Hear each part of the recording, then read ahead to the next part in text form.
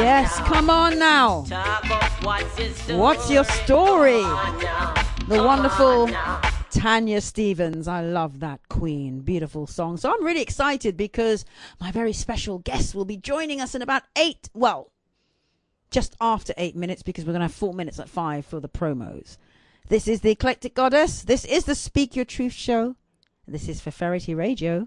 And I'm bringing you hopefully engaging conversation, eclectic music, and a Pan-African perspective. So last year I played a track around the same time in March. And we know March is International Women's Month. We're coming to the end of the month. The 1 month that we women have to celebrate womanhood. And I love this track, and it just sums it up. And it's by the wonderful Beyonce. If I were a boy, even just for a day, I'd roll out of bed in the morning and throw on what I wanted and go drink beer with the guys and chase after girls.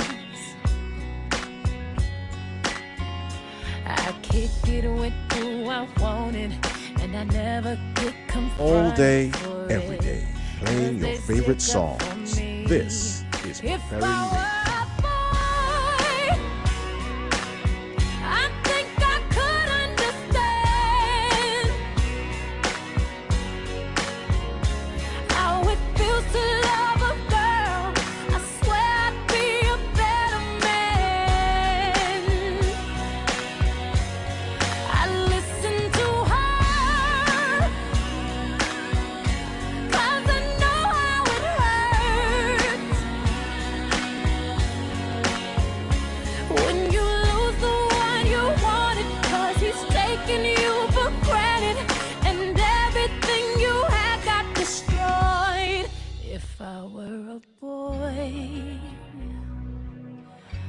I would turn off my phone,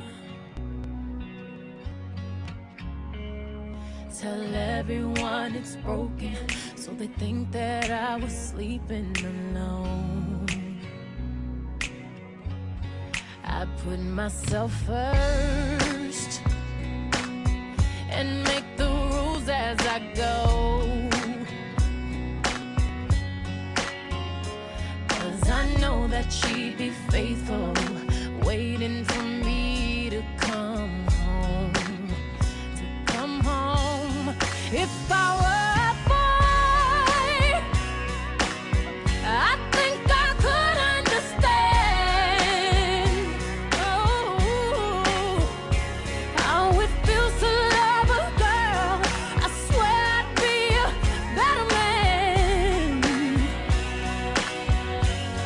I listen to her, 'cause I know how it hurts when you lose the one you wanted. If it's taking you for granted, and everything you had got destroyed. It's a little too late for you to come back. Say it's just a mistake. Think I forgive you like that. If you thought I would wait for you, you thought wrong. But you're just a boy. You don't understand. You don't understand. Oh, it feels to love a girl someday. You wish you were a better man. You don't listen to her. You don't care how it hurts until you lose the one you wanted, 'cause you're taking her for granted, and everything you had got destroyed. Yes. But you're just a boy. Just a boy. Yes, if I were a boy, Beyonce, and I'm very, very pleased to have in the studio my very special guest, Sister Ret'sepile. Thank you, Isis. Oh, I love that voice. How are you, sister? I'm doing fine. It's a beautiful day. I know, it makes us feel really positive. And you've selected a selection of wonderful tracks.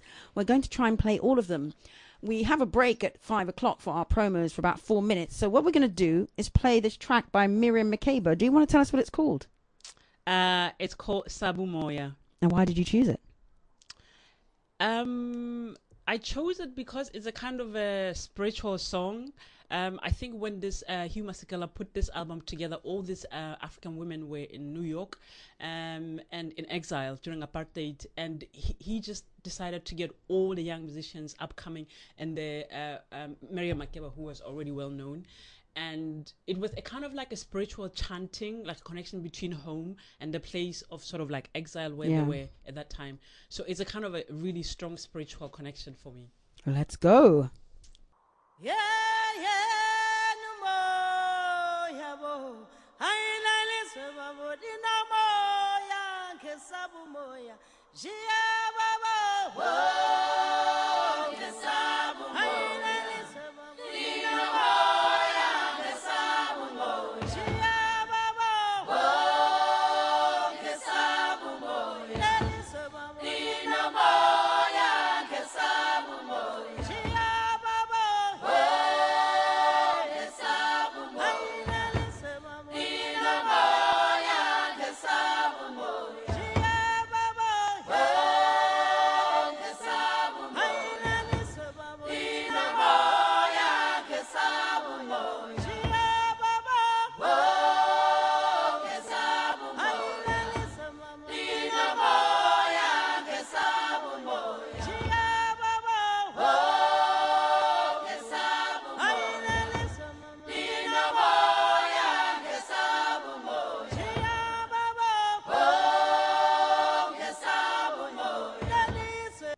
Yes, this is the Eclectic Goddess here with the Speaker Truth Show and my very special guest, Sister Ret'sepile Makamane. Makamane. I keep saying it wrong. Oh my God, my pronunciation. The curse of not having an African palate. Oh no, you have it. It comes back, you know. Yes, I got to reclaim it. So, do you want to do an introduction to our listeners? All day. I did a very, very day. brief introduction, but I think you should introduce yourself. This is for thank you. My name is Ret'sepile Makamane. I hail from a very, very tiny mountainous country called Lesotho. It's completely landlocked by South Africa. So if South Africa had a small baby inside, Lesotho would be it. All right, that's a nice way to, yeah. We cannot cross to any other country without crossing into South Africa. I'm currently studying at SOAS, University of London, and I'm studying African literature. And my focus is the aesthetics of African literature, particularly indigenous aesthetics of the literature, because I feel that our critical analysis or study of African literature is always not focused on the roots, the culture, and the languages and the traditions within which these literatures are produced. So that is the focus of my PhD. And yeah, I've been living in London for the past 4 years, and one of the best things that have happened is that I've met people like Goddess Isis, thank you, that's very kind. Who's a true blessing, I think, to all Black women and men. Thank you, thank you. So it's so important that we have a wonderful woman like Sister Ret'sepile here on our International Women's Month special. We're going to talk a lot more about the work that Sister Ret'sepile is doing around literature and the importance actually of the recognition of indigenous African literature, and why it's also important that we recognize, we acknowledge, and we celebrate literature in indigenous languages. I think we can have a talk about that as well. Now, we've got a lot of music to get through, and we're going out live on YouTube on Feferity London. If you want to see the beautiful Sister Ret'sepile, as well as hear her beautiful tones, you can tune in. and catch us there. Of course, we are on Ferferity Radio. You can give us a heads up, send us a message on 0730-541-7668. And if you're outside the UK, you drop that first 0 and put a +44, stick with 730-541-7668. So we're going to play another one of your tunes, another one of your selections. What is this tune and why did you choose it? This is Michel Ndegoshello. The song is called God Shiva. I love this song in a sense because I think she's one of the women I think in the music industry that has gone, I think, beyond the confines of what instrument is played by what person. As a woman who plays bass, she just owns it and brings that like entire self to that kind of presentation of the music. And I just feel like her music crosses so many lines, so many limitations.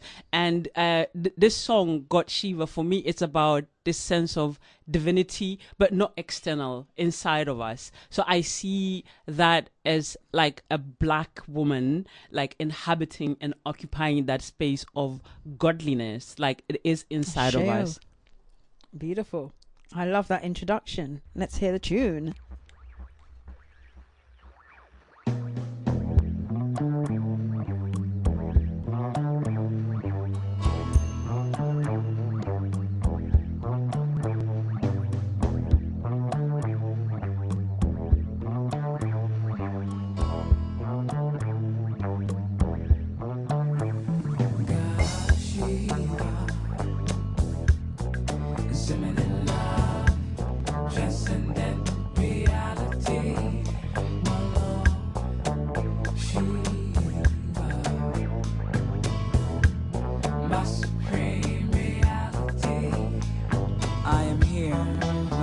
Just a vision birthed into this body. I accept my praise, my blame, my joy, my sorrow. I realize we are, in truth, the truth we seek. God, perfect this very moment. God, Shiva, my love supreme, imminent love, transcendent reality. My love, Shiva. My supreme reality. So desire no more what you already possess. You are already free. Your divine nature is to love. My soul identical to God. On a journey to return to my Creator. To a peace far beyond passion. State of bliss. God, my soul is imminent love. Transcendent reality. My love, how sweet the fruits of His love. My supreme reality. You are my mind of the mind, my eye of eye. The life of my life. You are my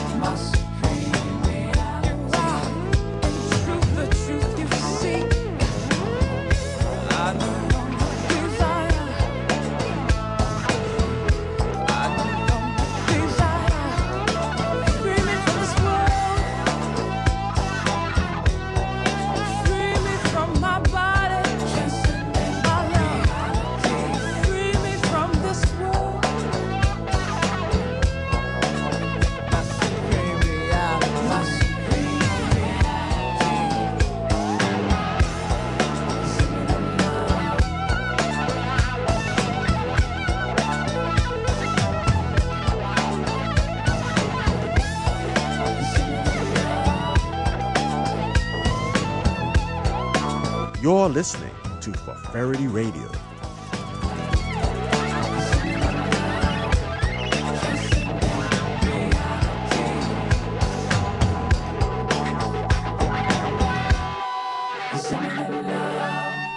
My supreme reality.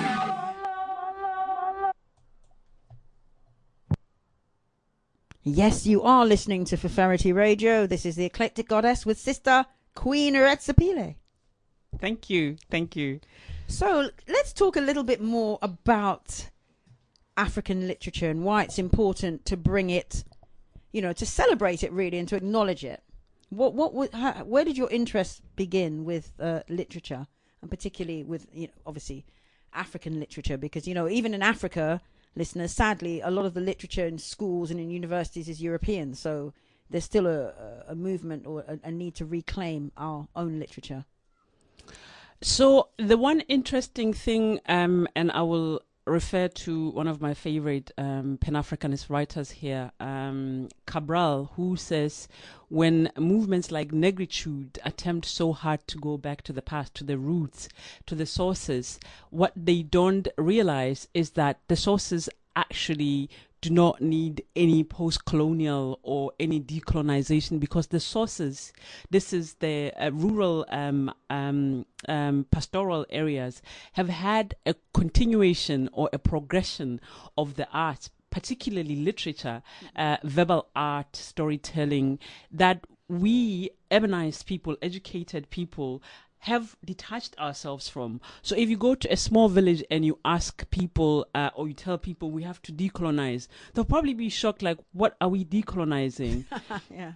So I grew up in a small village in Lesotho, very far in the mountains, and my grandmother was a storyteller. And this is not very special that my grandmother was a storyteller.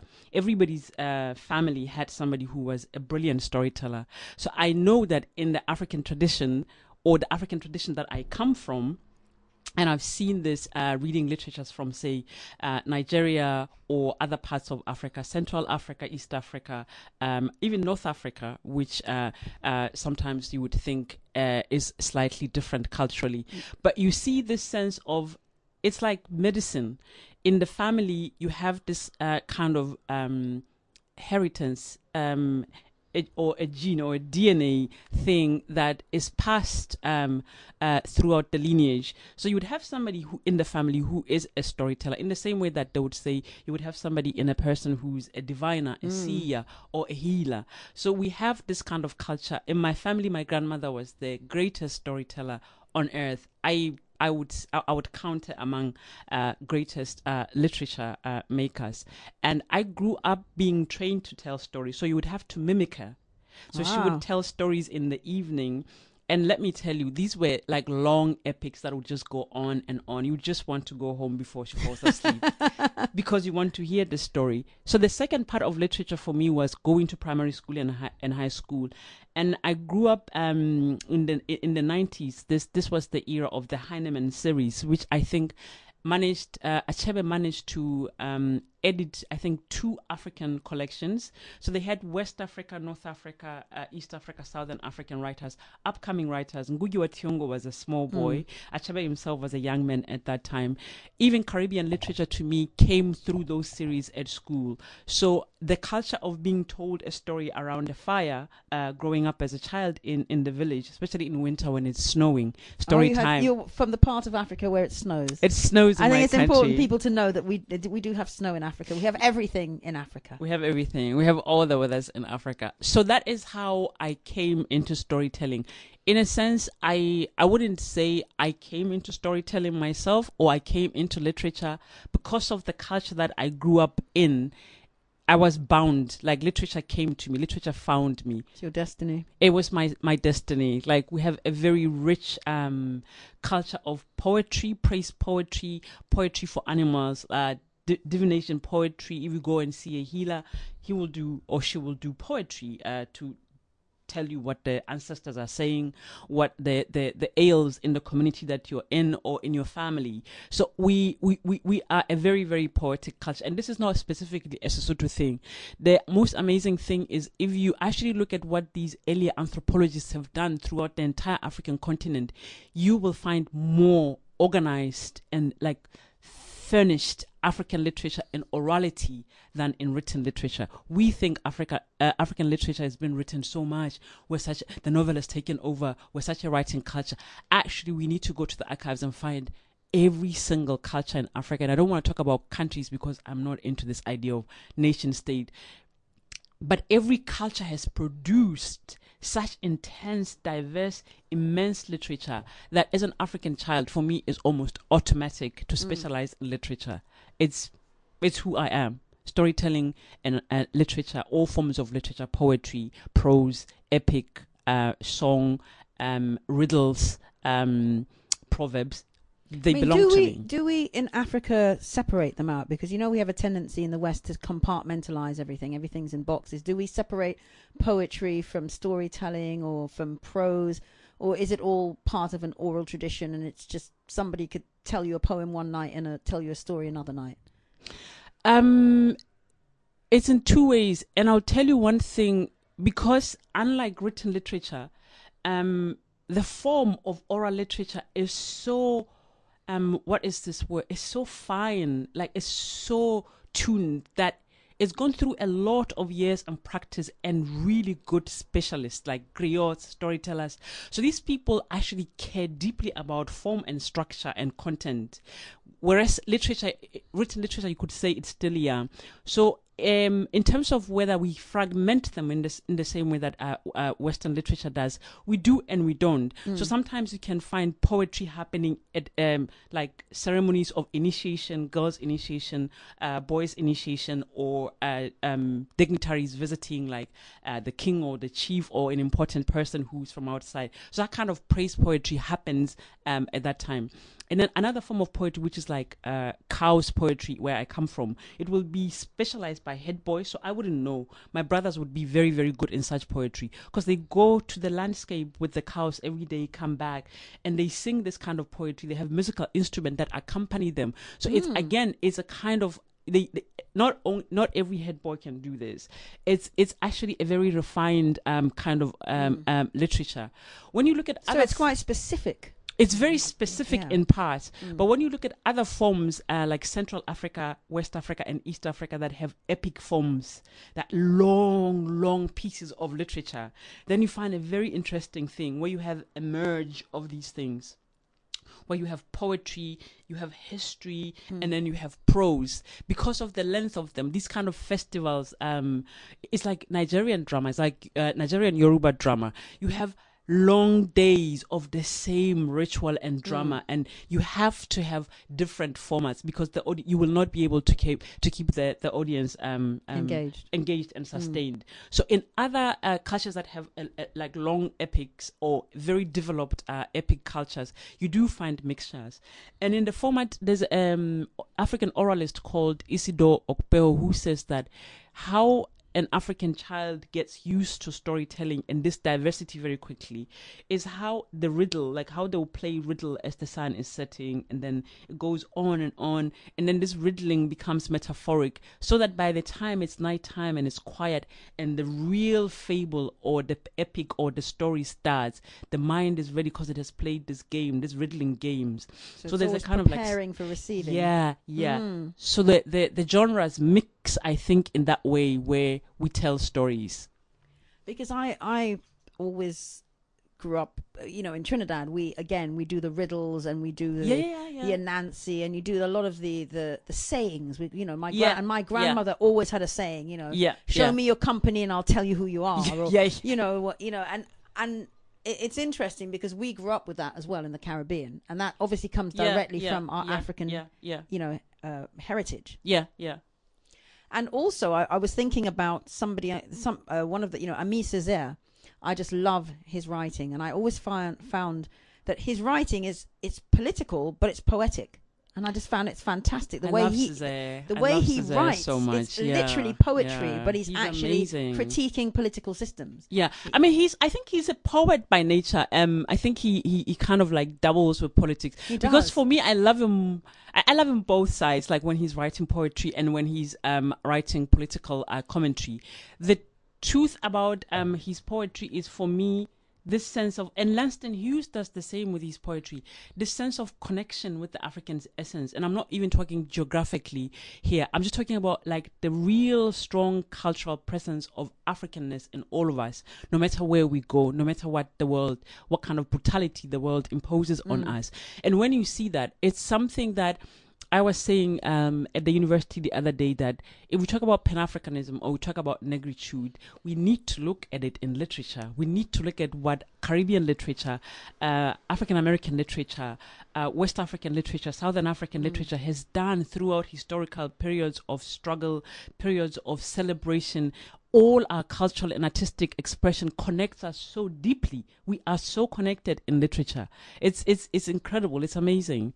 And also, I was on the bus earlier, I mentioned, and one of the people that we were talking about was Claudia Jones, who we always... Yeah. And I always use Claudia Jones's quote, which is, "A people's art is the genesis of their freedom."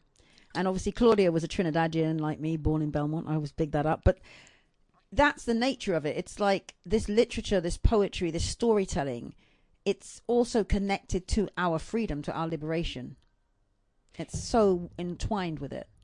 It is, and I think when you look at now coming to written literature, like genres of the African novel, when you look at the intensity of the African realist novel, this is like the 60s, 70s, 80s novel, which emerged because or out of the condition that the Africans were going through in terms of seeking independence, striving and picketing and literally rioting for their liberation from colonialism. That literature has a very, very specific taste. And it's quite amazing because do we say literature is a kind of a testimony of what we are going through, or is a charge forward to the future, what kind of future we're looking for, recalling the past. So in that way, for me, literature is, it's a liberatory process. It's a political process. It's also a very, very, very significant cultural process of self-reclamation and who we are, a self-articulation of who we are. Because the other problem I think I find, particularly in the West, is that there's this struggle that Black people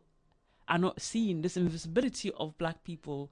But I think what literature and the arts do is internally, it helps us see ourselves the way we are, as beautiful as we are, you know. In all our fullness. Yeah. So we're going to talk a bit more about this really fascinating subject and really important subject. But before we do, we need to get another tune in because we got to get all these tunes in, sister. So, you know, I sounded too much music, did I? No, you didn't. I mean, we've got a beautiful Nina Simone there. We've got a Billie Holiday. We've got a Lauryn Hill. I mean, I would like to. Can we play Nina Simone? And this is a very, very, very important song, I think, adding to the protest that we went to last week, in support and in outrage for Child Q. And this song for me is very important. I listened to it after that protest when we came back from that protest in Hackney. This is for women. Yeah. This is no, not for women. Oh, brown baby. Sorry, apologies, listeners. No, brown baby is for women is for us, the big women. But for our little sister, this song I chose it for her, to dedicate it to her. Beautiful. Let's hear the voice of the great, great, great Nina Simone.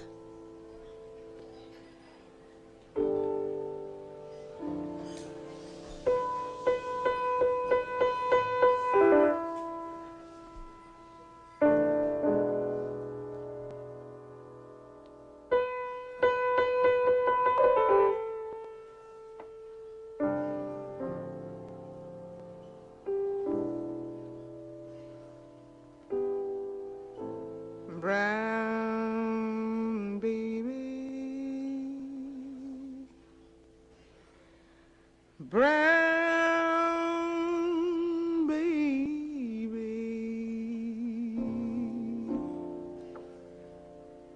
as you grow up,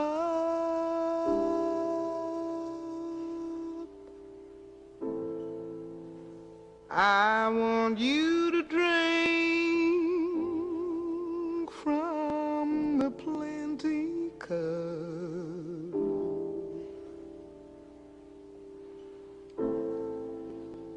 I want you to stand up tall and proud.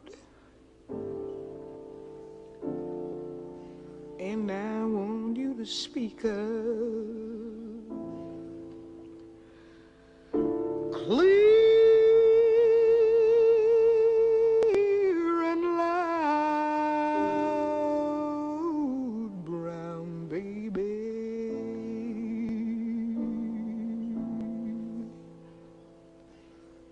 Brown baby. Brown baby.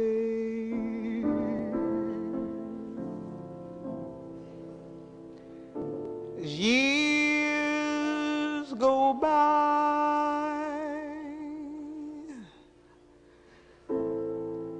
I want you to go with your head up high.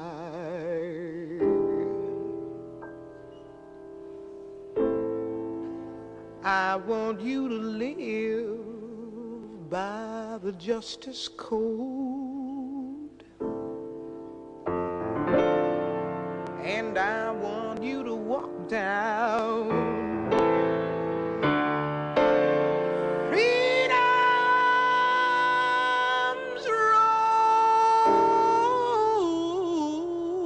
road, you little brown baby.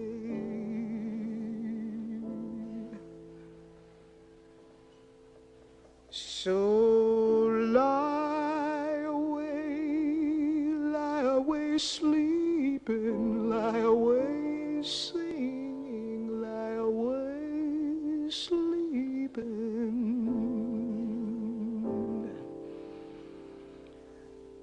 Lie away safe in my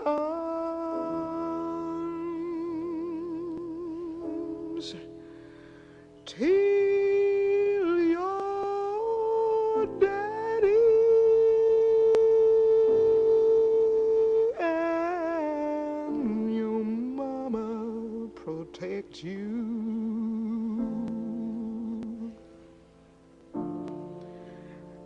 And keep you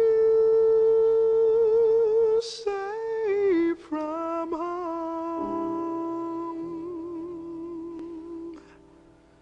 brown baby.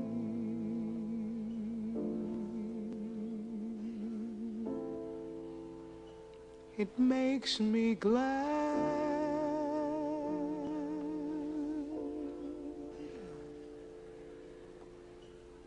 you're gonna have things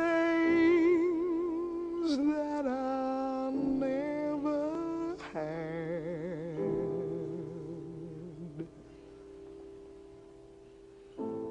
When out of all men's hearts all hate is hurled,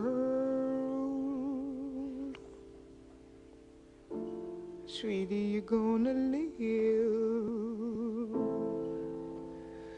in a better world, brown baby, brown baby. For Ferrity Radio, music and sound.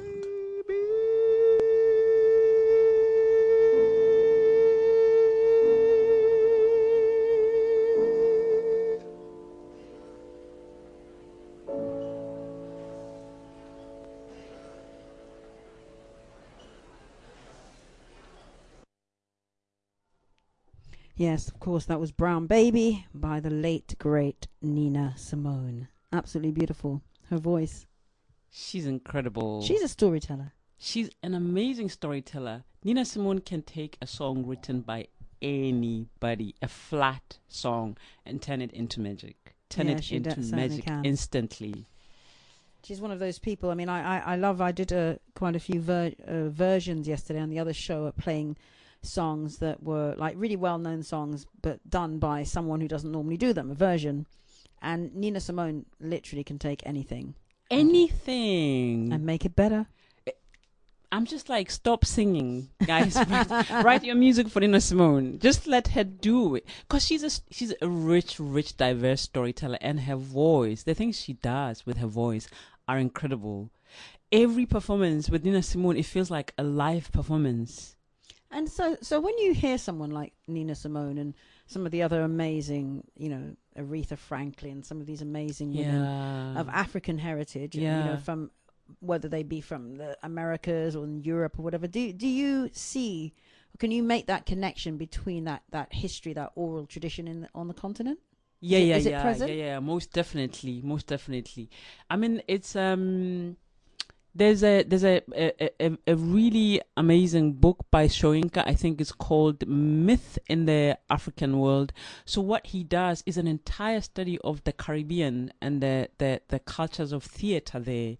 And for him, he traces this sort of like trinity between the Caribbean and the new kind of forms of, say, spirituality like Christianity and Yoruba spirituality, and he sees in the dramas and the theater of the Caribbean the exact living memory of these places in West Africa. And I do see, in particularly music, I think in the music of Black women in the diaspora, there is an echo of the African landscape every day, all the time. Even the beat itself, you can feel that sense of like African beat. Nina Simone does that. She does that, and she says it to her audience. Like, all her live performances, like, we're gonna go home now. Like, we're gonna go where the beat comes from.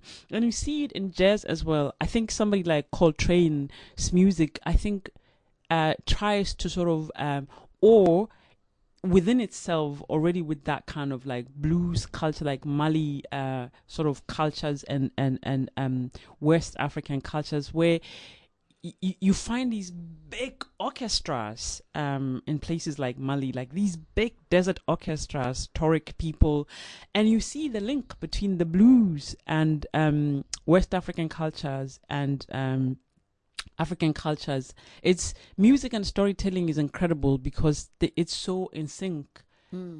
These people could take Christian spirituals and just turn them into magic overnight because of that African expression. Well, for me, it's a very kind of circular thing. It's like it came from the continent, it went into the diaspora, it created its own versions and iterations in the diaspora, then it went back to the continent, and the continent took it, and then they mixed it up, and it just keeps going around. So like now we've got Afrobeats. But, if you look at the history of Afrobeats and where that came from and how that kind of, a lot of Afrobeats has very much that kind of like hip hop vibe, or it might have a kind of a reggae vibe to it. It's all that, and it's gone back to the continent, and they've taken it and they've created something original again. My sister goddess, this is how we've survived. These people will not hear us. They don't know what we're talking about. We are communicating with each other, and it's like, this is African culture. This is African soul. The soul is us, baby. Yeah, most definitely. Yeah. So, in your role, I don't know if the listeners know what it means or what it entails to be doing research. What as a PhD researcher, what exactly are you doing? Just so that people are clear, what is the role of it? What does it encompass? So, as a PhD researcher, you read so many books. That's good. You read too many books. If you're doing your PhD research in literature, it's beautiful because you're reading so many stories. But you also have to read critical books. That is books about books. That is books about literature. And so you do two things. You read a lot of books, and at the same time, you write a lot of words. So you are going to, in the end, produce a text or a book that is 100,000 words maximum. You heard that? 100,000 words. I'm trying to produce that's a lot of words. So you have to write. You have to write quite a lot. And the other thing that I think a lot of us PhD candidates or researchers don't do, is to sort of immerse ourselves into societies. Because at the end of the day, and I have this really incredible friend, Aisha, who's interested in literature but also can stand outside it and say, when you're doing this kind of literary analysis, what does it mean for me as a reader, as a consumer and a lover of African literature? And in that way, because it's like that's the balance. I'm just wondering, because obviously there's you putting yourself into that dissertation, you and your creativity and your art. We'll come on to talk a bit about your story writing as well. But also then there's that academic side, and I just wondered how you balance all that kind of critical analysis and stuff. How do you go into two places? For me, and it's probably because of the way my brain is structured, it's not possible to be an academic and to be writer, storyteller at the same time. So if I'm in a fictional mode, I really am not an academic. But if I am in an academic mode, that particular time that I'm writing and reading intensely, my friends sometimes say, for the past 2 weeks, you've been sounding like a book. You sound like a book. And it's a good thing to do it in small segments, small doses, because you don't want to be this kind of academics who are speaking not only very inaccessibly, but who are so absorbed inside that specific area of study that they have no sense of what's happening in the world, what's happening in the neighborhood. I wonder about that balance, because obviously the subject, the literature that you're engaging with, and the poetry, and especially the storytelling and the oral tradition, it's not really academic. It transcends academia, but at the same time, there is an analysis of it which is academic, and I just wonder how that all works. So there are two things. I think I'll quote Bell Hooks here, and Bell Hooks loves theory. Like, she is academic proper, and for her, I don't like theory. I don't in the beginning, when I started this PhD, I said my struggle was going to be theory, to be speaking about post-structuralism, postmodernism, modernism, post-colonial theories. I will not be able to do that because of the detachment and the distance that I think these theories have, which is away from African literature. So I had a very incredible supervisor who was a Somali poetry specialist, who said, you need to theorize the text themselves. You need to make the texts theorize themselves. There is nothing that theory has done that these texts have not done. So there's nothing that Western theory has done that African theorists have not done. And this brings me very, very, very intimately and closely to Bell Hooks, because Bell Hooks says that our cultures, our people are theorizing all the time.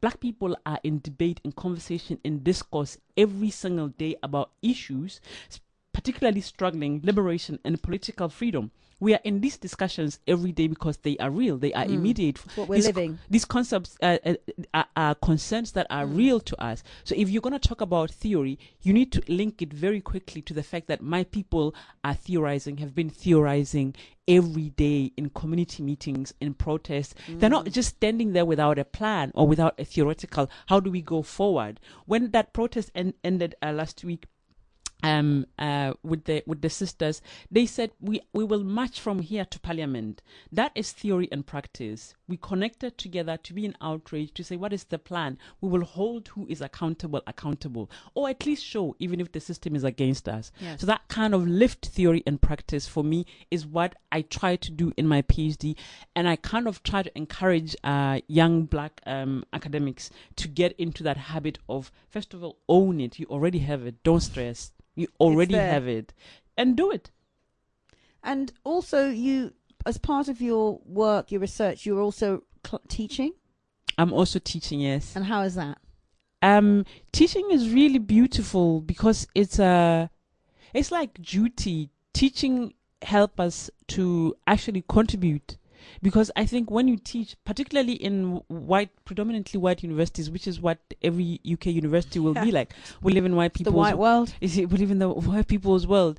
But you see something really tragic, which is that Black and Asian students score much less than their white counterparts, regardless of what class or environment similarities they come from. So you can see that there is an institutional mechanism of racism inside the structure that is really working against Black people. So when you are a teacher, you not only try to give a sense of extra dedicated attention to black students that might be there, because it's your duty as a black person to make them achieve and pass and graduate. But at the same time, you try to create a kind of a classroom where people understand that a privileged body or a privileged voice is not automatic and should not continue like that. Yeah. That every person in the classroom has to be liberated. And this is, again, something that I have learned from Bell Hooks, that a liberated classroom holds the teacher not only accountable, but the teacher is equal. You have to present the students, because African students, for example, they come from such a multiplicity of cultures. They already know so many things from their aunties, their uncles, what they read, their music. So you come to a classroom, you silence a student like that. Not only has that student lost, you've also lost as a teacher. Yes. You've lost their input. You've lost their input because they educate you. It should be a two-way. It should be a two-way transaction. The living and the learning. Beautiful, beautiful. We should release the power of control of the classroom. Most definitely. So let's try and get another tune in, and then we're going to come and talk a bit about you as a writer, because we have to get that in. So what do you want me to play next? I would love to for you to play Lauryn Hill and Bob Marley. Okay, let's go. Turn your lights down low.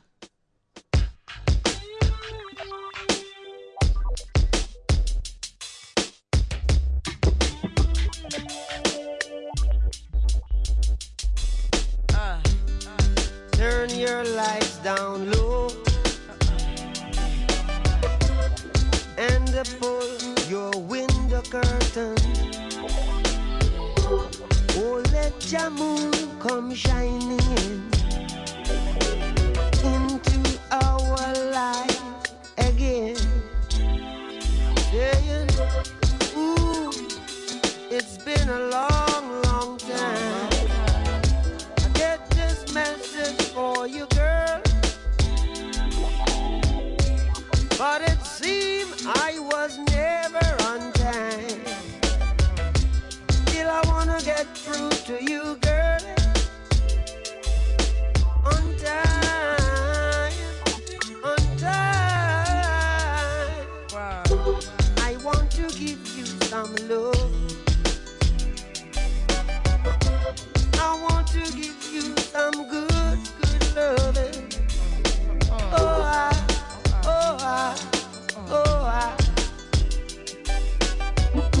yeah, I want to give you some good, good loving. Turn your lights down low. Never, never try to resist. Oh no. Nah, nah, nah. Oh, let your love come shining in. Nah, nah, nah. Into our lives again. Nah, nah, nah. Saying, ooh, I love you. I love you, I love you. And I want you to know right now. No, right now. Ooh, I love you. And I want you to know right now that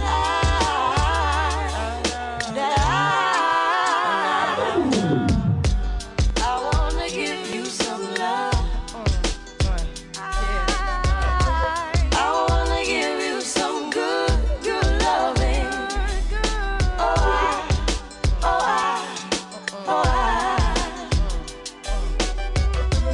I want to give you some good, good loving. Yeah, Loving you is like a song I replay every 3 minutes and 30 seconds of every day. And every chorus was written for us to recite. Every beautiful melody of devotion every night. This potion might, this ocean might carry me in the wave of emotion to ask you to marry me. And every word, every second and every third expresses a happiness more clearly than ever heard. And when I play them, every chord is a poem telling the Lord how grateful I am, cause I know him. The harmonies possess a sensation similar to your caress. If you asking, then I'm telling you it's yes. Stand in love, take my hand in love, God bless. Yes. I want to give you some good, good loving. Turn your lights down low. Right now. And curtain. I said right now. And let your love come tumbling in. Right now. Into our lives again. Said right now. Yeah. Ooh, it's been a long, long time. Yeah. I got this message for you, boy.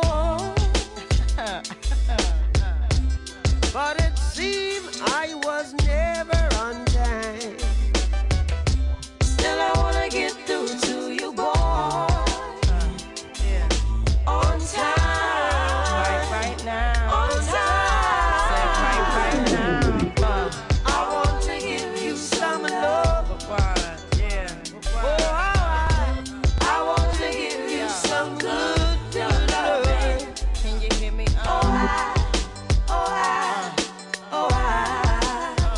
Yeah. It's like I want to give you some good love. yeah. It's like good.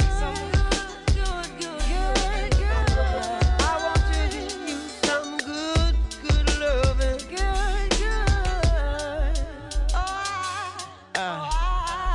Yeah, right now. I wanna give you some right now.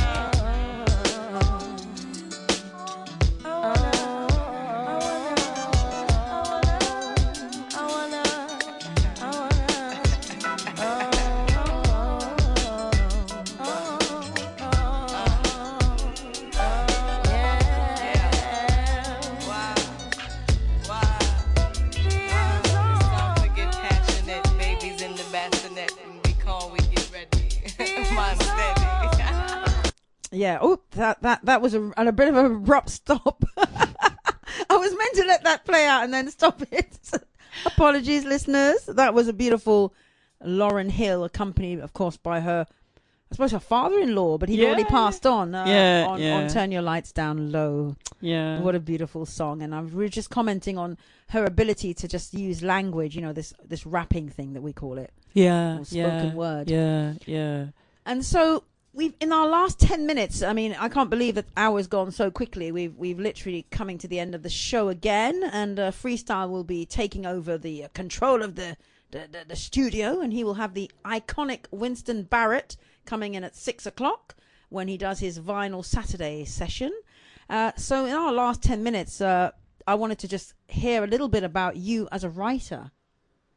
What do you want to share? I mean, what sort of, where can we also get access to your work? I think that would be great for people to be able to read what you've written. I know you've contributed to some literature. Let me. There's, I think, 2 or 3 stories that are online that are easily accessible. African Magazine. So if you could just type my name. In fact, if you could just type my name and say short story into Google, you will see 3 stories that are available. So there's African Magazine, and there's Botsotso Magazine, which is BOTSOTSO Magazine. There's a very short piece that I wrote there, which was a kind of a commissioned writing that we were responding to a book on the Rwandan genocide. So we had to read this book, which is like a documentary kind of piece, and we had to write fictionalized accounts of our own response to the book. Mm-hmm. And it's a very short story. It's called Damien's Shoes, and it's about this. It's kind of like a true story and a fictional story. It's about a man who, during the genocide, was so distraught because his little boy was gone, and he saw a dog with the boy's shoe passing, and he knew. So he had this haunting sort of memory of a boy that is gone, didn't witness the real passing of the boy. So that, I think, moved me very much in terms of my relation or my response to the Rwandan genocide, which is one of the most recent brutal genocides on the African continent. My fiction, again, I think is my fiction writing is kind of influenced by writers, African writers like Ben Okri, Bessie Head from Botswana, and Ole Soyinka. I love Ole Soyinka's plays. They are magical. That man is a genius.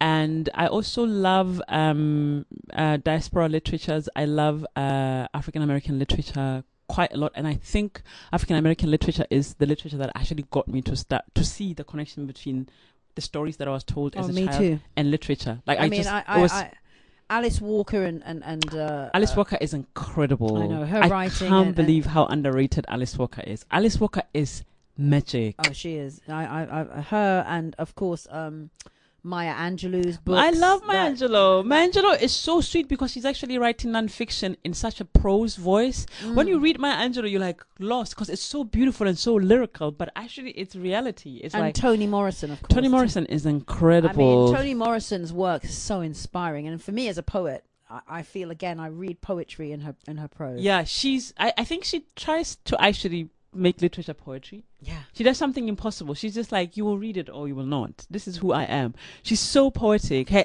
the amount of quotations that I would be taking out of Toni Morrison, I'm telling you, I had a friend who would have a Toni Morrison session. Like, every birthday I buy you a Toni Morrison book, you buy me a Toni Morrison book.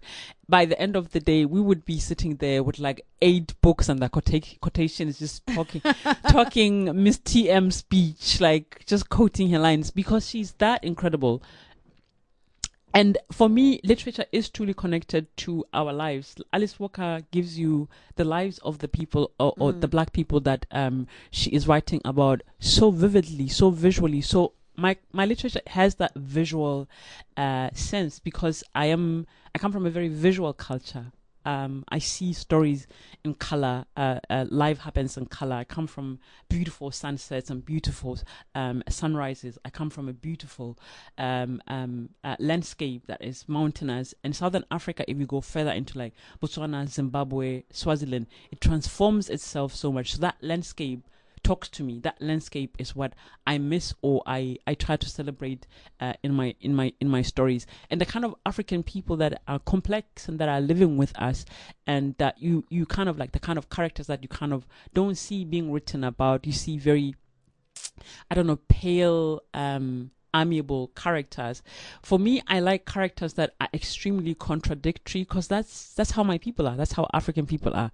African people are very contrary and very intense and beautiful in very intense, complicated and complex ways. And I try to celebrate that, to create a literature that speaks of where I come from, that speaks of those people with love, because I have been taught to love those people and see them as human beings, regardless of their complications and their differences. So I try to bring that multiplicity of an African essence in terms of our characterization, because I always feel like the African character is always either this docile, educated man or a very rebellious, incorrigible African man. We don't speak about the African woman quite a lot, and we don't speak about different kinds of African men, which is the uncles and the cousins and the nieces and the nephews that we're growing up with. Like, where are these lives when we write our literature? Who are we writing about? Who are we writing for?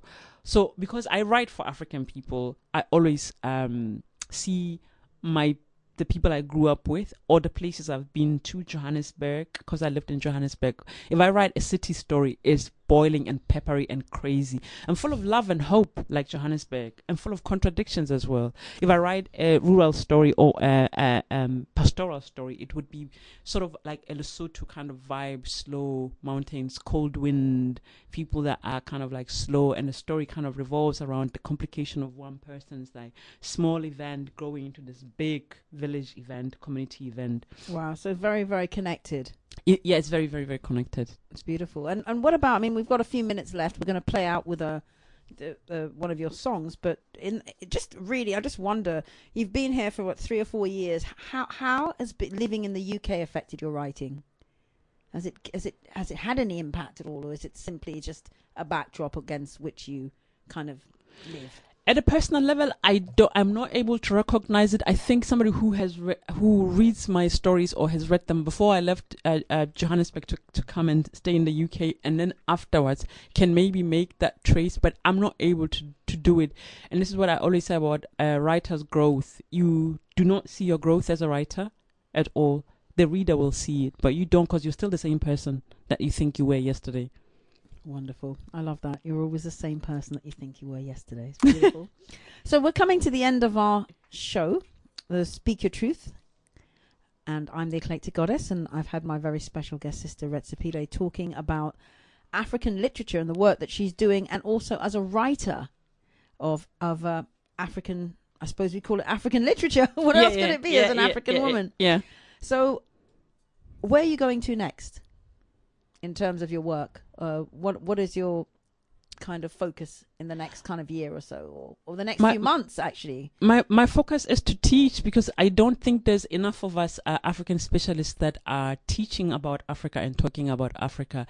And I think in higher learning institutions, helping and encouraging Africans to excel and be great and serve the purpose of greatness that they came to this earth for. Asheo. And of course, it's so important that anything about Africa is centered by African people. Yes.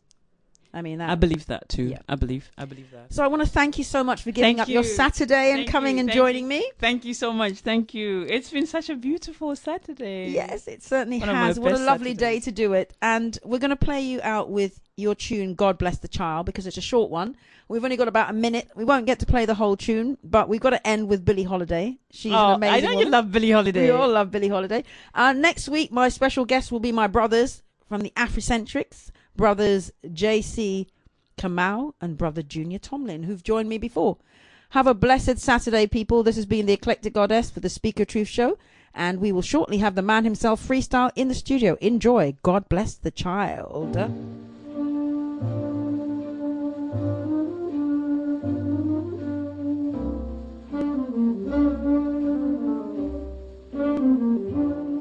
Them that's got shall get, them that's not shall lose. So the Bible